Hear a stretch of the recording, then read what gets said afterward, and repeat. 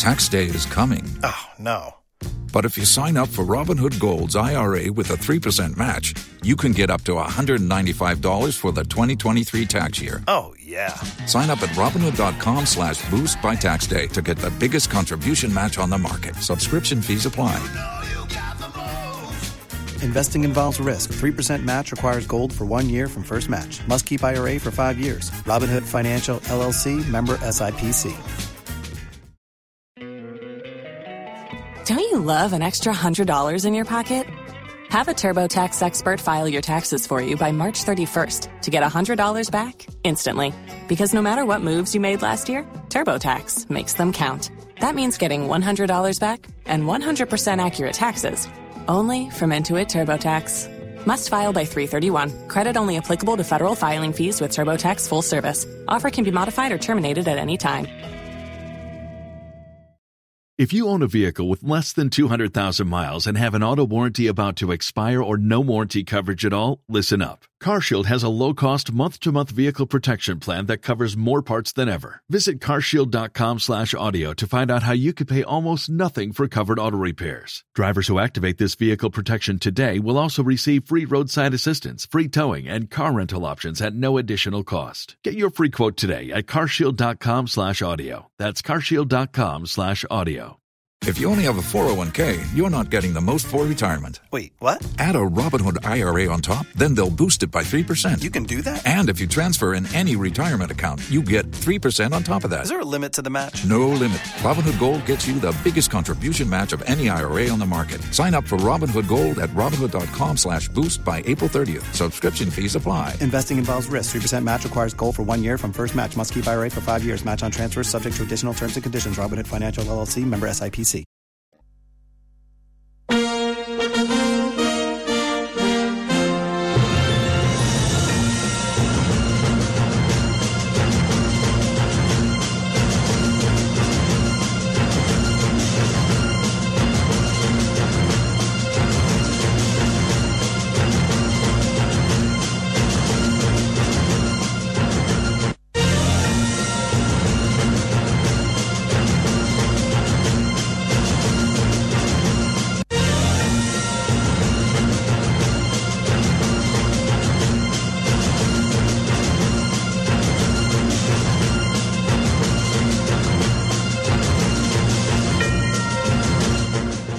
Hello, good evening, and welcome to a special edition of Ghana Connect here on the Joy 99.7 FM. My name is Oreku Ampofo, and it's been 72 hours since Ghana's shocking exit at the ongoing Africa Cup of Nations tournament in Cameroon.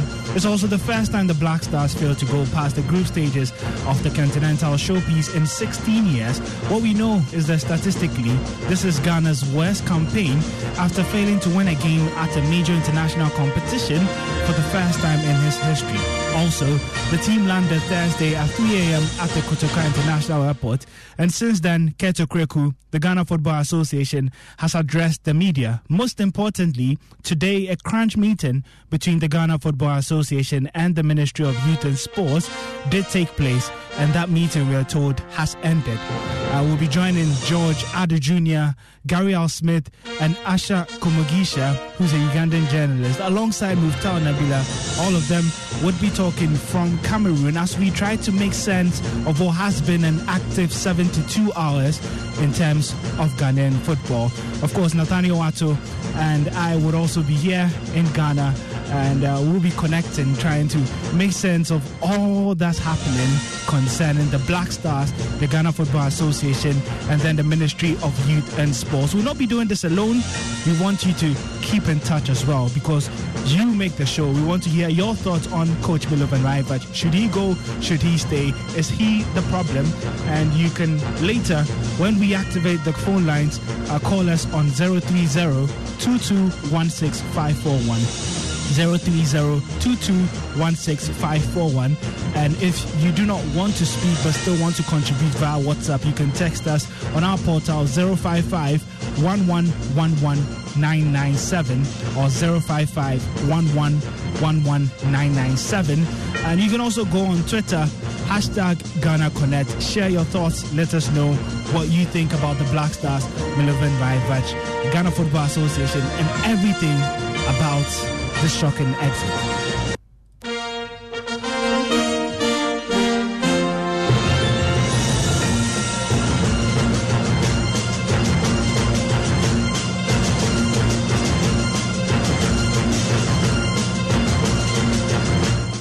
We begin by making the trip to Cameroon, where Joy Sports George Addo Jr. and Gary Al Smith have been there. They had the privilege of providing commentary right from the stadium where Ghana made history and failed to go past the group stages of the Africa Cup of Nations. Hi, Gary. Hi, George. First off, talk us through, the experience commentating on such a historic game, rather on a negative angle, how the whole mood was, what you saw in terms of the players, the technical team, and then after that you can take over and let us know everything else. Yeah. Well, okay, I think Gary, you start because Gary went out with a tweet that we had really never run commentary for the Black Stars to lose the game. Little did we know that was going to be. Gary, what was your experience like, Gary, in the commentary position there? Well, what I did tweet, just to be, for the purpose of clarity, was that we, that's you, yourself and myself, had never run commentary on a Black Stars game for the team to lose while we stood for 90 minutes. That is a record. Now, at the time, Ghana had gone behind. I just tweeted that. And Ghana went behind because, of course, the first goal against Comoros came very early in the game. So a lot of people jumped on the tweet and said, it looked like your record is about to get smashed. But George, as you would know, and as we showed with photographic proof, the radio station behind us actually said we were blocking their view by standing. We were impeding their view. And so we should sit down. So that's the problem. About 6 minutes into the game, we sat down, which I can authoritatively say is the reason why the Black Stars lost. So somebody shout hallelujah. Hallelujah. So with having established that our record is intact, the GFA, if they know what is good for them, will ensure that in every stadium in the world, locally or abroad, in Ghana or outside Ghana, they will ensure that George Addo Jr. and Gary Al Smith will keep on standing for 90 minutes. In fact, they would provide a masseuse to massage our legs. You understand? You know the way in the Bible they said Jericho shall not fall until something was done. Once you keep on going up the wall, so in the same way, the GFA would ensure that we have somebody massaging our feet. If it is instant pedicure, they have to do it for us. You know what I'm saying? Anyway, on a more serious note, welcome to Cameroon, the land of what, Asha? What is it again? Asha Komugisha is here with me. The land of what? I'm not sure. Asha partly comes from Rwanda, which is the land of 1,000 hills. A land of 1,000 hills. Cameroon is a land of something. I'll find out. But it's a very cool evening after what has been a very warm day here.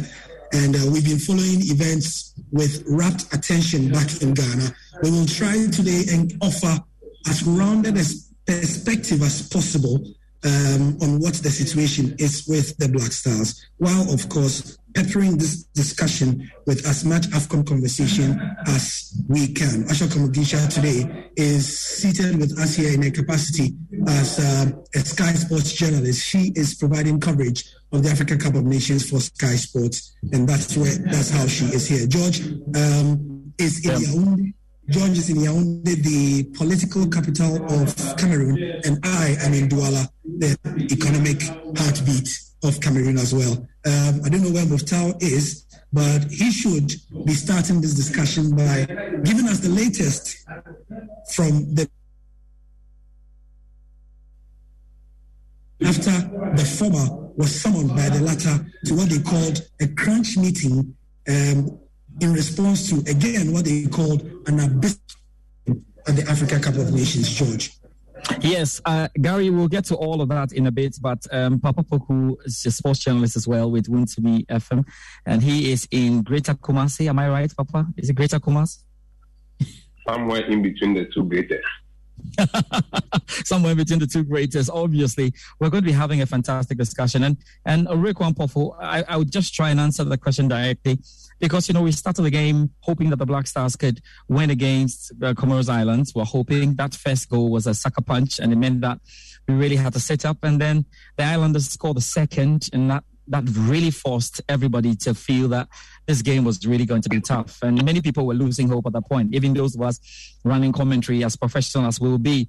Then the Black Stars managed to get 2 goals back, and we're like, okay, what do we have here? At every point whilst I was running commentary, and I remember yourself and Nat, you were doing all the analysis and the statistics in there, telling us what we needed to do. But Gary Al-Smith as well, alongside me at every point, was calculating. I could hear him in the background. Even though I was focusing on running commentary, I could hear Gary say, we need one more goal. We need a draw. A draw is okay to take us through.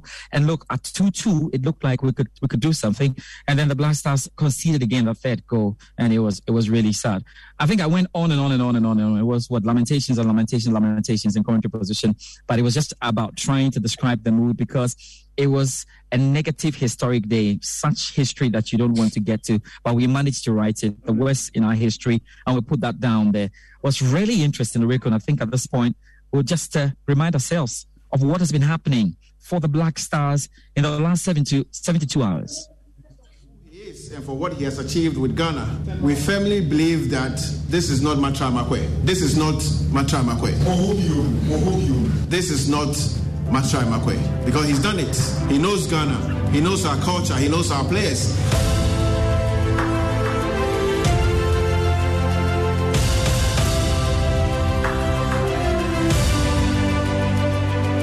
Chalu to the ball out to the right hand side, then trying to find a nice way around the Ghana left back, and he might go around Amate, and now the ball is in there. Changa still with a chance, they hit the shot, and it's the Comoros Island who have scored the first goal.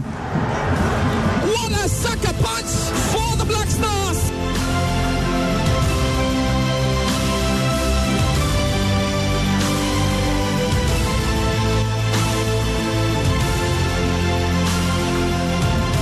Scored 3-2. Ghana, we are not serious. I think the GSA and everything should be dissolved. The issue of our Black Star is not about let's dissolve the whole thing, get a new thing. I think what Ghana actually needs to do is the whole land needs to be purified. Actually, we need to purify the whole land because Ghana actually is suffering from every sector. The ball is in the middle. They are taking a chest pool. The player just set the ball to the middle of the pool. It's goal. I mean, how can the keeper keep the pool like this?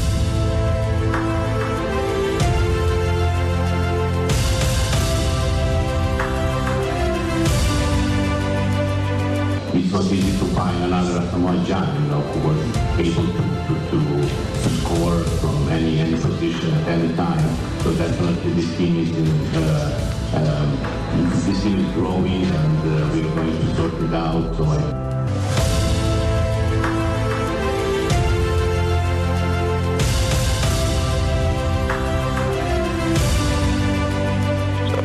I share in the pain of the entire country. At this moment, everybody has a right to speak or to share their pain. But at the same time, it's a moment that we need cool heads. The journey to make Black Stars champions did not start 2 years ago under my leadership. The journey started since the last time the Black Stars won the AFCON.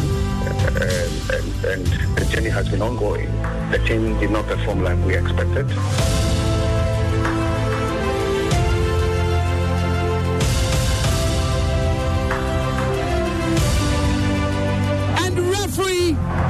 Chore has called for the end of the game. 3-2. Black Stars go down on their knees. Daniel Amate asks his God, what went wrong? Why has thou forsaken us?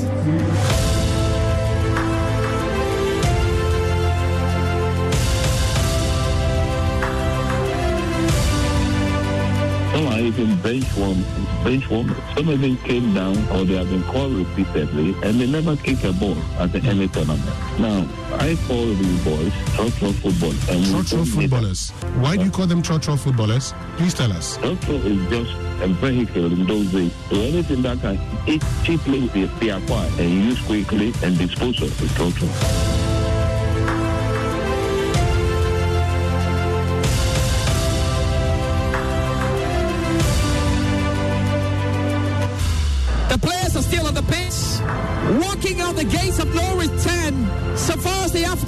Nations is concerned, it is Destination Ghana.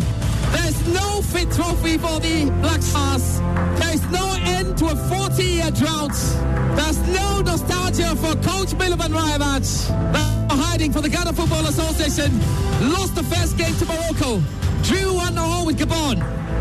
And lost to the Islanders, who had no business beating the Black Stars, but did it with a lot of style.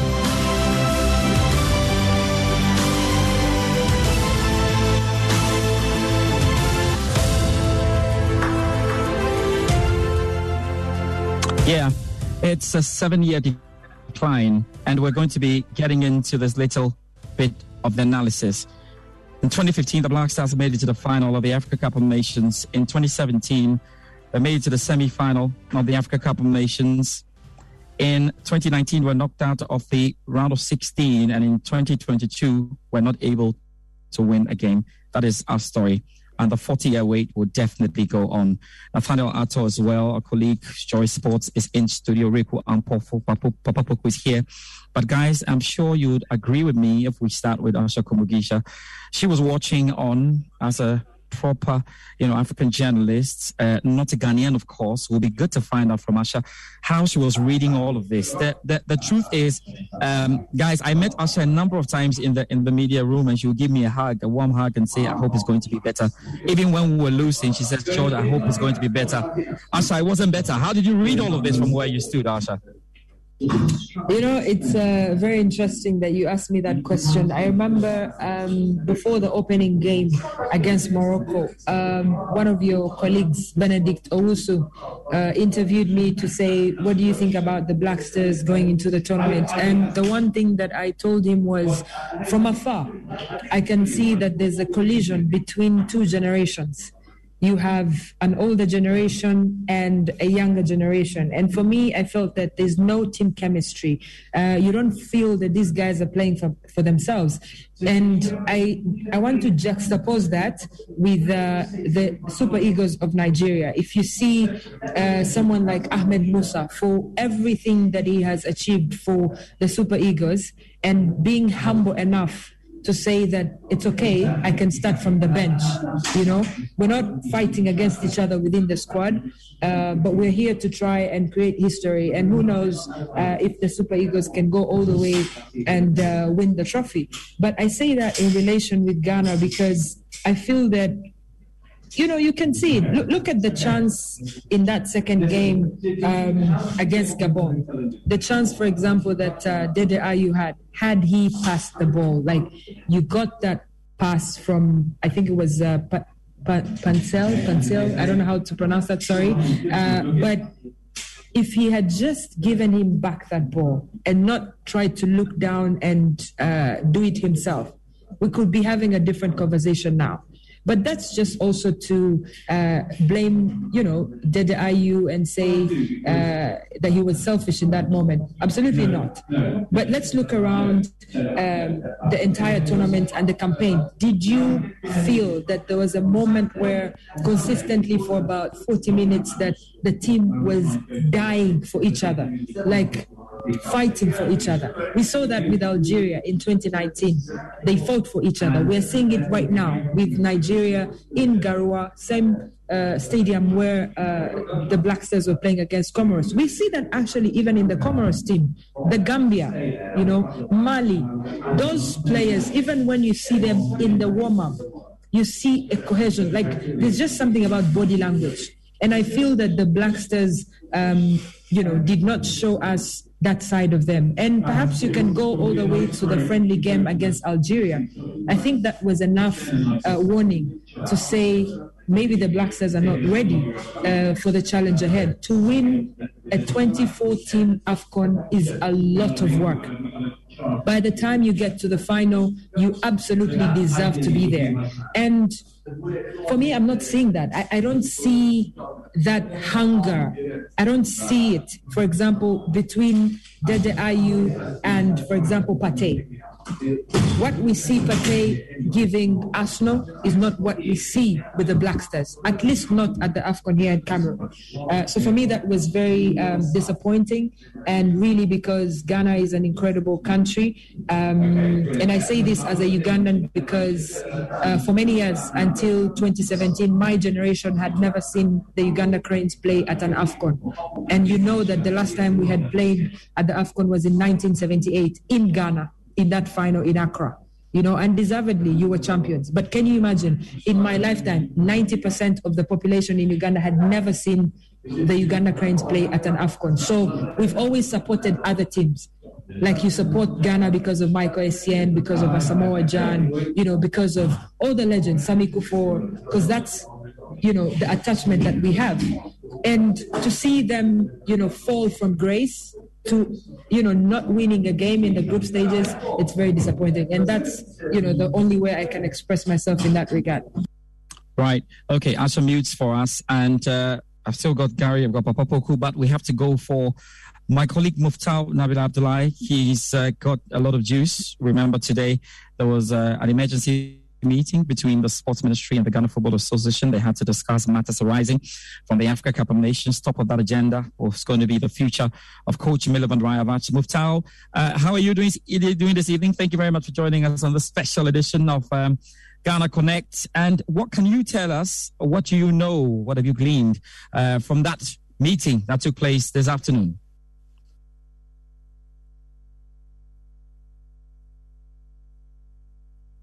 Okay, we don't have Muftau on the line. Muftau, are you there? Have we lost Muftau? Okay. It looks like we lost Muftau. Yes, I can hear you, Muftau. Please tell us what you have done. So I was saying that the meeting between the Ghana Football Association and the Ministry of Youth and Sport began at about 2 p.m. and within 1 hour, 30 minutes was done. The agenda was quite simple. From the position of government, Milovan Rajovac should be sacked. And this is a blessing from the presidency. And the GFA, their position is that they don't want to sack Milovan Rajovac. They think that any new coach who will be coming in to take over the job would not have enough time to prepare the team for the final round of the World Cup qualifiers, which is going to happen somewhere February, March. So the argument from the Ghana Football Association's point was that the time is too limited to take a decision on the future of the Black Stars coach, which is Milovan Rajovac. But what the Ministry of Youth and Sports communicated to the GFA was that it is a directive.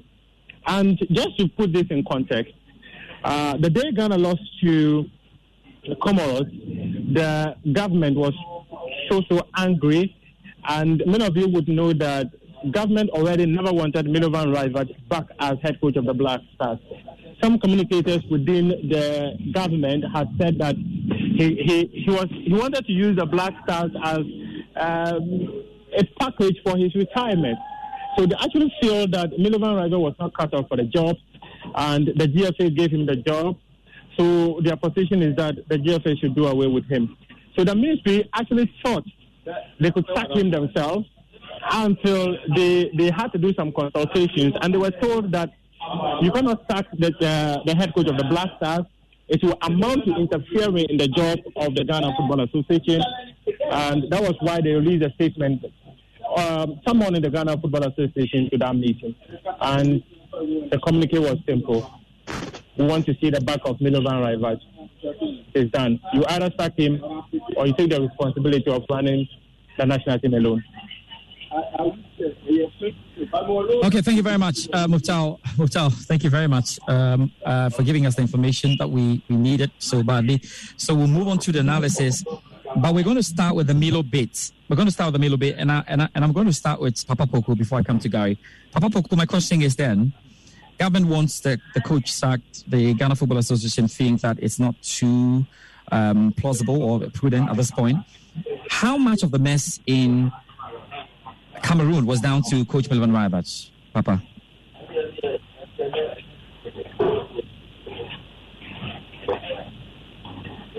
Yeah, you have to unmute. Yes.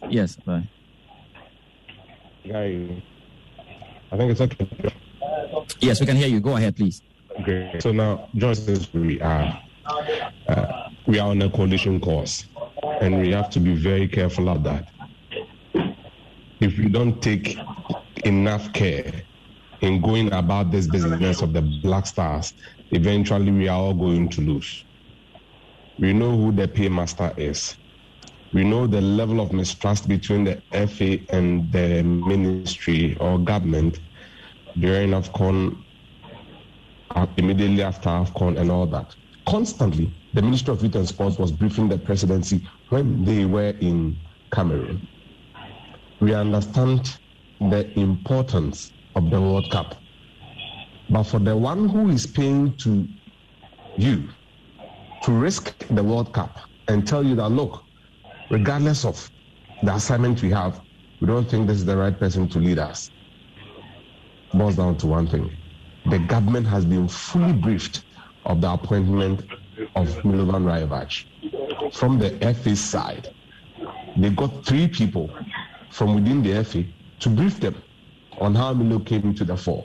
So when you listen to the media landscape in the last 48 hours in Ghana, a lot has been said about the appointment of Milovan Rajevac, including the anecdote about the agent who brought him for the first time in 2008. So clearly, the government isn't just happy with the performance of Milovan Rajevac. They've gotten to understand the circumstances under which he was appointed. And they believe that the longer he continues to be the coach of the Black Stars, the worse the situation is going to be. And the Ashantis have a proverb that Sutra Ben Ononoajin in term, look, they believe that at some point in time, a decision needs to be taken because the performance of Milovan Rajevac isn't the best. Secondly, in convincing the ministry and government to accept the conditions of Black Stars and their budget and other situations before going to Qatar, the story of bringing extra help to facilitate the work of Milovan Rajevac at the World Cup was made. And every single thing was provided for, including the other hands we saw. Still, they couldn't deliver. The government just sat down and felt, look, enough is enough. Go and prepare the statement of termination and put it out there. The ministry is dragging feet. At best, you'll be on a coalition course because this is a very determined government who genuinely believe that what they had and what has been given them now isn't an improvement on the past. And so it's going to be like this. If you read the release from the ministry, the tone and the wording, you could clearly see government wanted to take a position quickly and then be fair with their position. They've done that. And nothing is going to make them back down.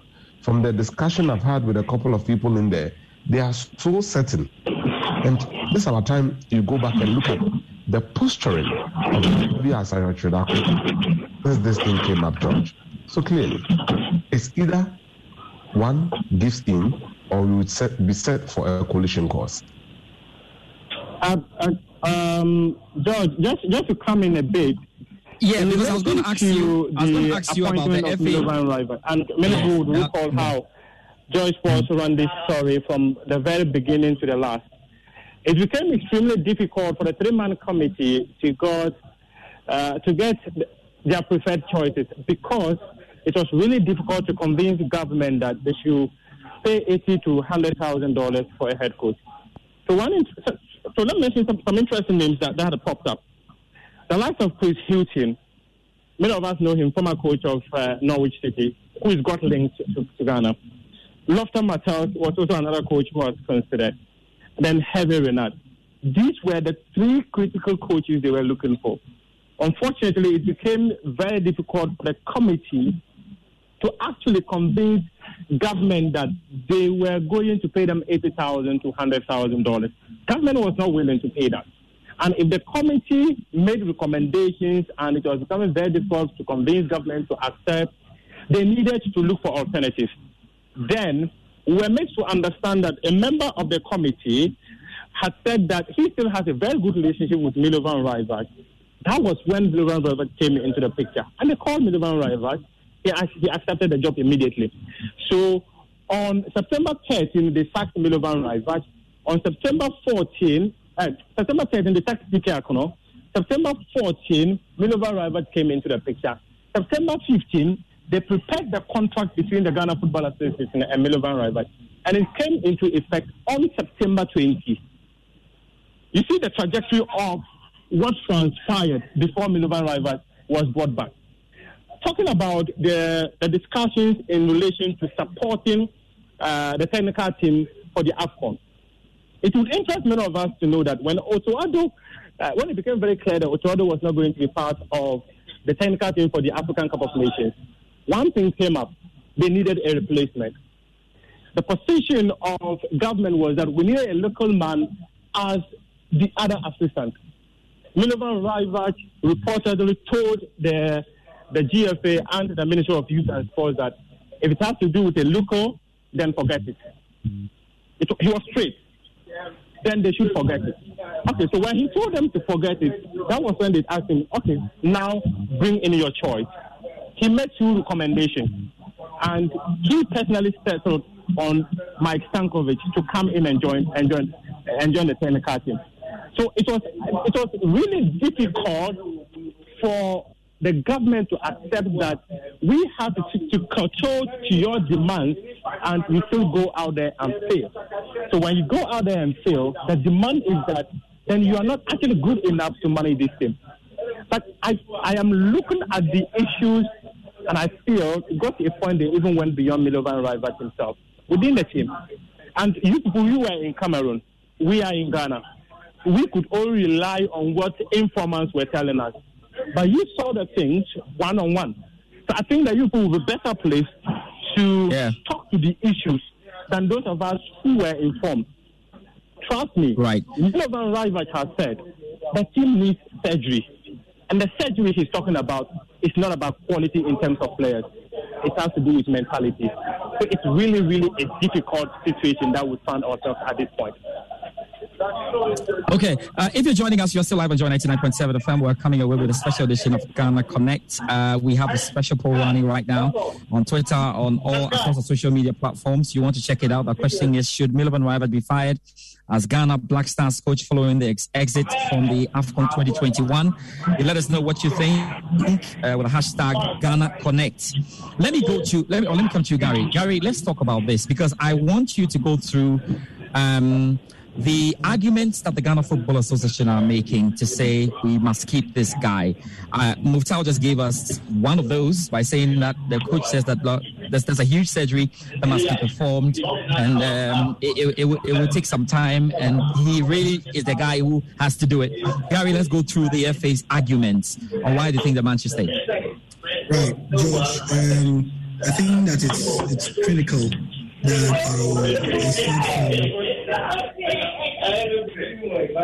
so I'm getting a bit of noise from somewhere. I'm not sure where it's from. I'm sure we have to mute Muftau's phone. Yes, that's right. Okay. Yes. Great. So Muftau asked that we take the baton from here, George. So we were in that press conference together, weren't we? Afterwards, some listeners may have seen certain stories out there that Milovan Rajvac apparently responded to me and said that I'm an agenda journalist. So here's the here's the context. We went into the press conference. About four journalists asked questions, all bordered on or were connected to the performance of the team and ended with something to the effect that, Milo, would you stay or would you go? Should you be sacked? That sort of thing. Milovan, through his interpreter, as we have long suspected, either he is going to sift the answers he gives or they are going to dodge it altogether. So when I had the opportunity, I didn't, beat about the bush. I went completely direct with him and I asked him and I said, Milovan, if you were a member of the Ghanaian general public and Milovan Rajvac had superintended over this performance, and I reminded him that in case he didn't know, this was how historically bad our performance at the AFCON had been. Now, when I asked him that question, he paused for a second. Because as you know, George, Papa Poku, as you know, Muftau, as you know, Milovan understands English perfectly. No, he does, it is the expression of the English that, he does not want to leave to chance, which is why he needs an interpreter. But he understands English perfectly.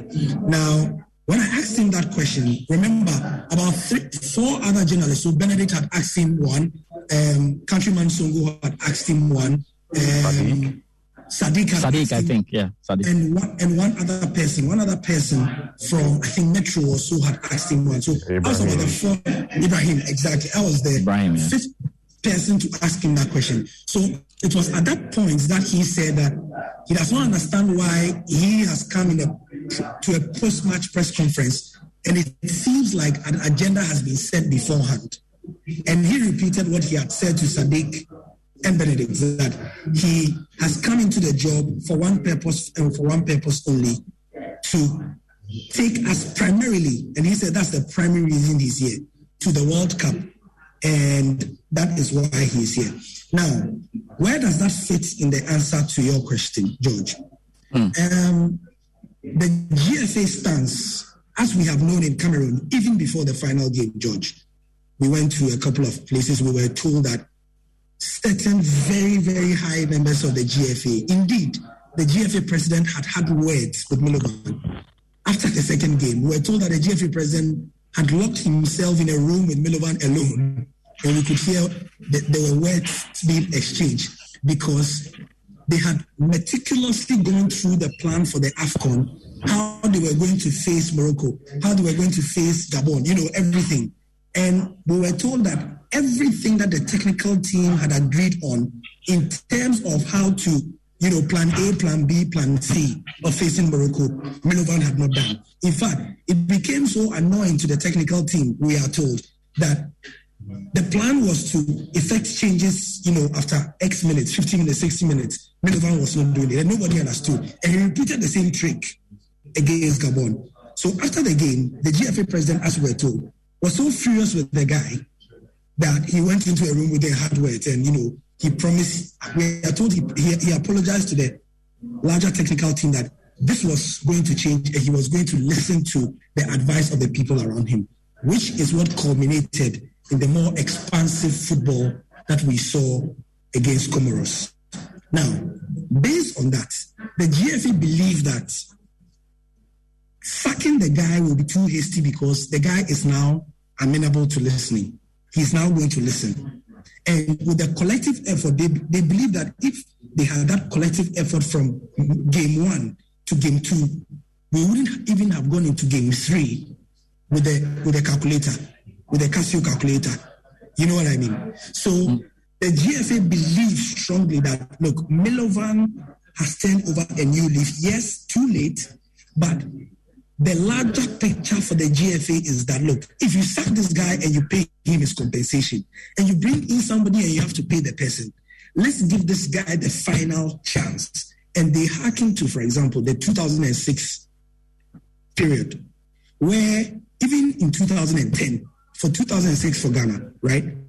Yes. Ghana had an abysmal performance at the AFCON.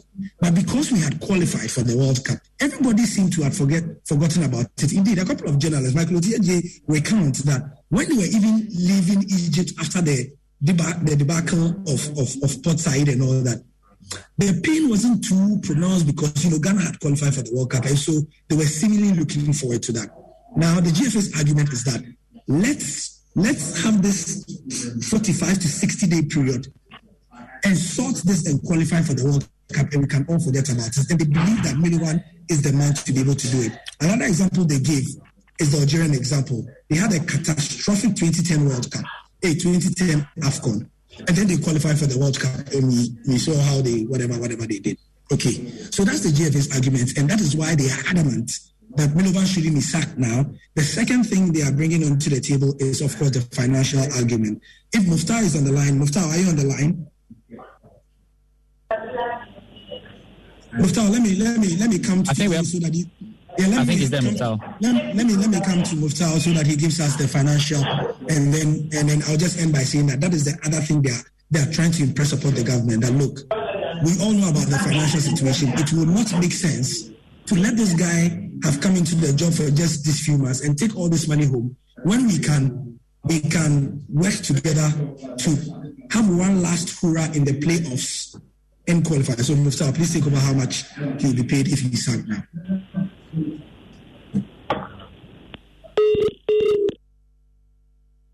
Muftar, you there? Yeah, Muftar is right here. Join them here. So Muftar, let's hear from you. Financial details. I mean, how much is it going to cost Ghana? What's the thinking as the final argument of the Ghana Football Association, money wise? What the interesting thing is that Milovan Raja. Muftar is in studio. Nice. Yes. By God's grace, his private jet landed at the Multimedia car park. If the GFA decides to part company with Milovan Raja right now, as I mentioned earlier, his contract came into effect on it was drafted on September 15, came into effect on September 20. It will expire on September 19, and they agreed that they're going to pay him $30,000. If they decide to part company with him now without just cause, because that was what was written in the contract, without just cause, they will pay him the residual value of the contract. So what it means is that between now and September 19, when his contract will be expiring, we have about 9 months. So that clearly tells you you're going to pay him $270,000. Already, let's not forget, he's supposed to receive $100,000 sign-on fee. That $100,000 sign-on fee, only heaven can tell. Then at this point, we are also talking about how all these agreements were reached before it was communicated to the Ministry of Youth. And that was one key thing that got the Ministry of Youth and Sport extremely angry. The contract between the Ghana Football Association and Milovan Raja was submitted to the ministry on 23rd of September. 24th, he was unveiled. So the ministry felt that you concluded everything without their input, and now you are bringing to them to finance. So the ministry, even when the GFA decided to write to the Ministry of Youth and Sports, telling them that they needed to pay CK Akono a certain amount, the GFA could not indicate in their letter that the ministry should pay that money. That's why it is really difficult for the Ghana Football Association to have any proper negotiations with the ministry in relation to paying severance packages. And let's not forget, if Milovan Raja also decides to resign without any just cause, he has to give the GFA $200,000. That was what was written in his contract.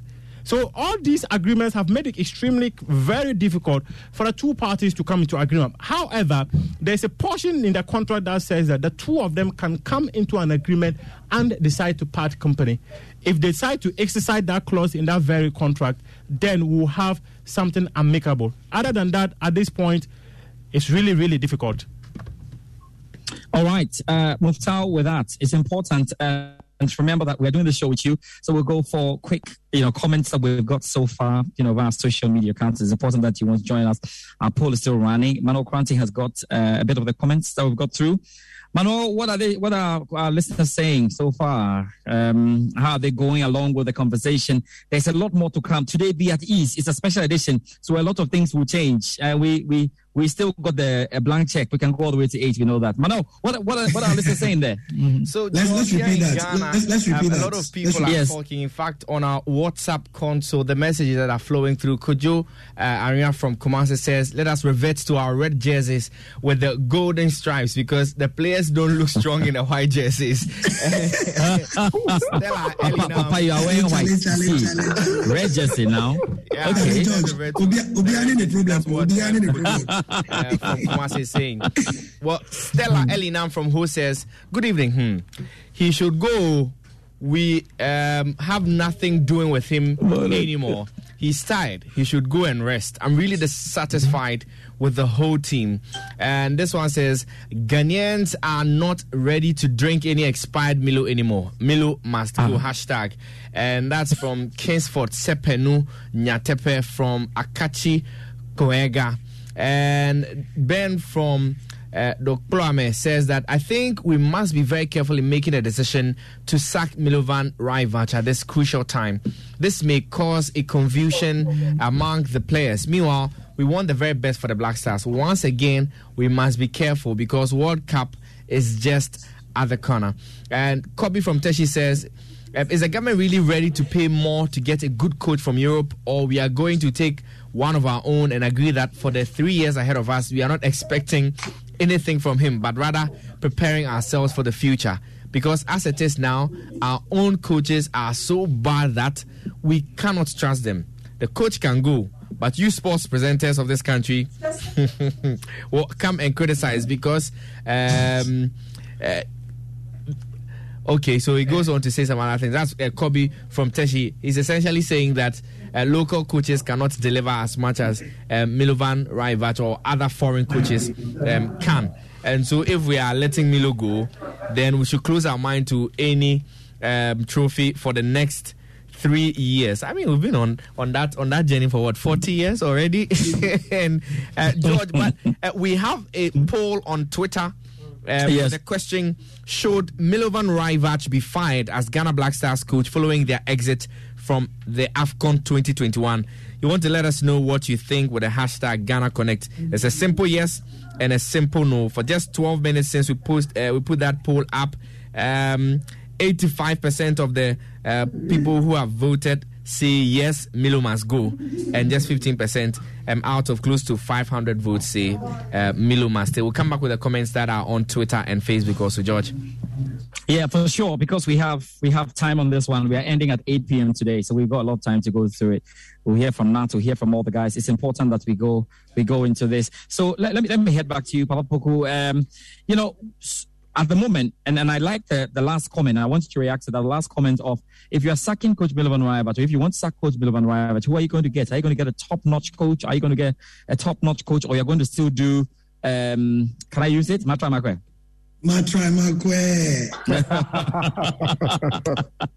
Who do you think to Kets? I'm sure he's listening. And to George Free as well. And to George Free. The original Matramakwe. I see Mr. Ato laughing in the studio. Yes, Matramakwe. Yes. Ostensibly, the plan is to have a stopgap. The government would be happy to have a local coach fail to qualify for the World Cup than Milovan Rajevac still be in the dugout and then fail to qualify us for the World Cup. Secondly, Papa, the government... Mention the name they've already recommended. Let's move on. George. You will get to the name. We'll get to the name. I want Papa to make the case. Papa, they are just comfortable that a black man or they are comfortable that a Ghanaian should be in there. If he doesn't qualify, doesn't qualify. Aren't they worried about are we qualifying or not? Okay. The presidency has now accepted that the Ghana Black Stars don't have the materials to win the AFCON and also qualify for the World Cup as they had prior to the AFCON. Okay. Anytime you spoke to the Minister for Youth and Sports, he would tell you, look, we can win the AFCON, inshallah. He always added that inshallah. And then I'll be looking at him quietly like this. Now you could see...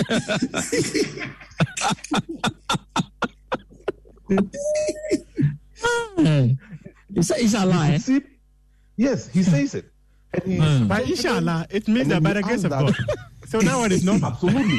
No, this grace needed more grace. That's what he's saying. Absolutely. You see, he believed the materials were good enough to win the AFCON for Ghana, and that it is only God's touch, the grace of God, that is left for us to win.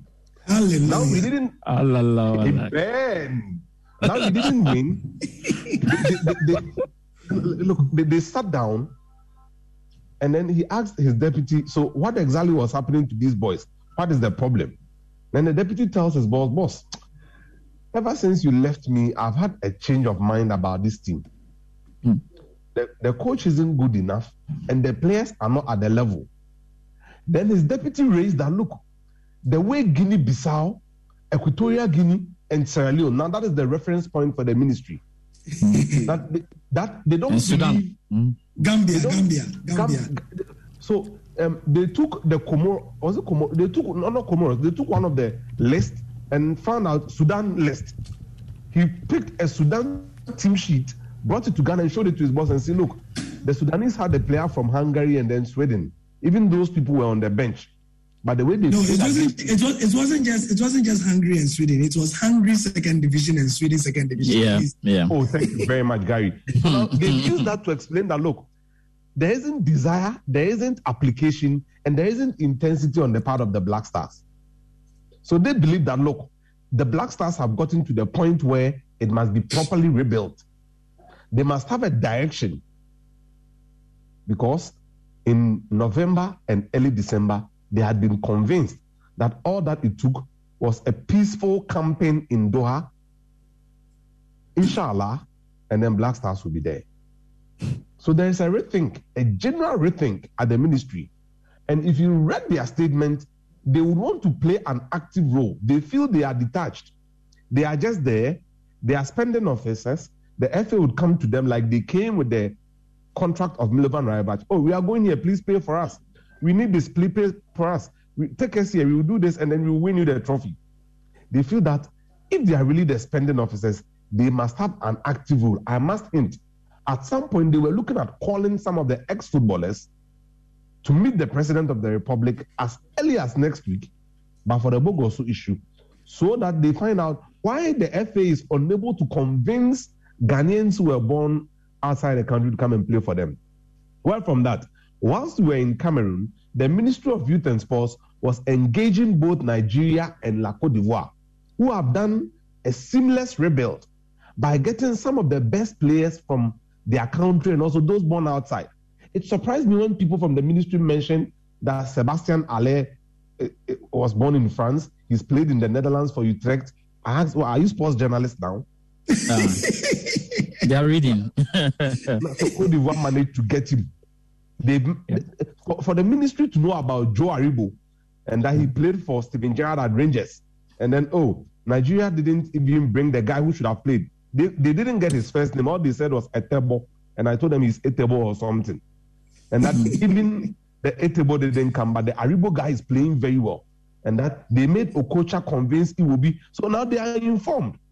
They don't understand why we are not getting quality materials from within and from without. So the president is actually interested in having a long-term project. So in recent times, or from tomorrow, the moment you hear anybody from government or the ministry speaking about Black Stars, they will be referring to the 5-year development plan again. But what is the plan for Ghana's football? They don't believe there is one. So it's a general rethink on the part of government that has led to this, George. Let me bring Nat in. And you see, I like the point that you made about the plan, because we were not paying attention. But from 2015, we're sliding. We didn't really pay attention, but we're sliding. So a plan of a sort must be in there.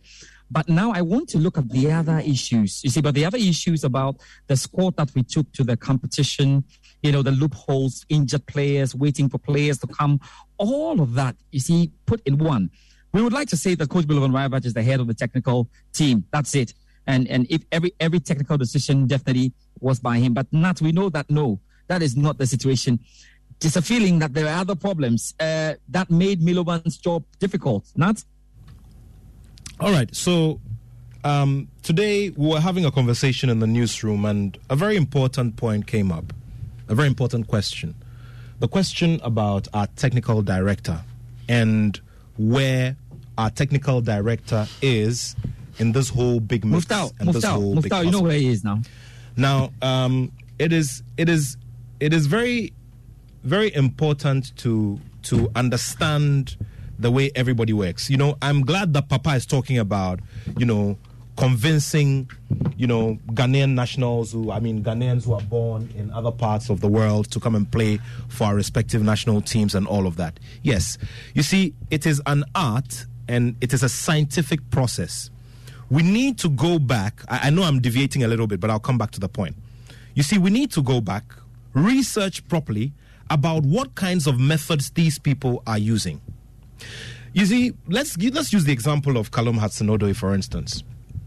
I have communication with a very good friend of his father's in the UK, who's also Ghanaian. If you'd all remember, it was very, very difficult. Stone tight to get Callum Hudson-Odoi to possibly even walk into a studio to grant an interview. And this is because of the paranoia and the mistrust that the player and his management as well as his parents have for our own system here. And you ask yourself, why Don't we have professional media houses here? Don't we have world-class journalists here? We do. But why that mentality, which is also clouding a possible reasonable judgment in arriving at whether you want to feature for the Ghana national team or not?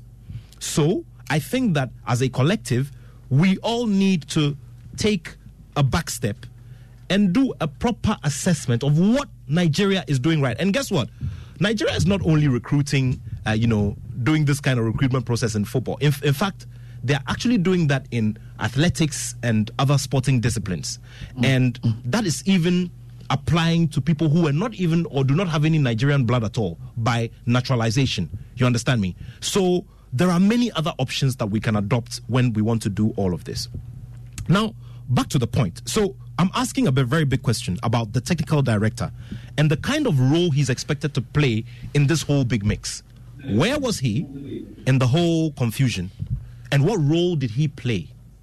Was he a part of the contingent that went there to play in Cameroon? If he wasn't I'm not there, sure. Why? I'm not sure I saw him. Because this is supposed to be the primary operation or the flagship operation of all of our football.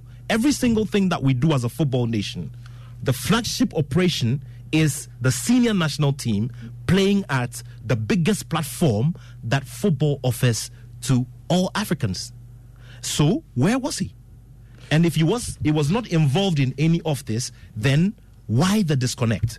And we as a nation are supposed to have moved poles and poles ahead of all of this.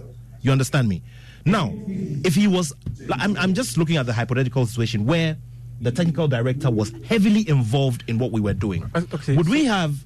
Go ahead. So, Mr. Ato, one thing that we need to understand is that the technical director's engagement is supposed to structure a foundation for the development of football in the country. The Black Stars, you've indicated that, yes, it is the primary product of the Ghana Football Association that we all cherish. But the technical director did not have a role to play. His role to play, he was playing an influential role when Sika Kuno was in charge. But since Milovan River took over the Black Stars, he has never played any key role. You have raised a very big point. Even in one of the meetings, right, with the president of the Ghana Football Association, and I earlier I had Gary mention that when he met the GFA president, Milovan Rajvac reportedly told the GFA president, if you want to coach the team, come and take over. This was a man who was stamping his authority on most of the decisions he wanted to take. And that authority, before you go on, and that authority is one of the main factors that led the FA, and for that matter, the football public, to accept Milo to come for a second stint. Okay, so let's not forget one thing. I guess many might have seen a post I put up yesterday saying that the GFA president is taking bullets for some others' incompetence because the buck stops with him. There were so many things that the GFA president can even absolve himself from. He can't say that the decision of the coach to go with injured players was not his doing.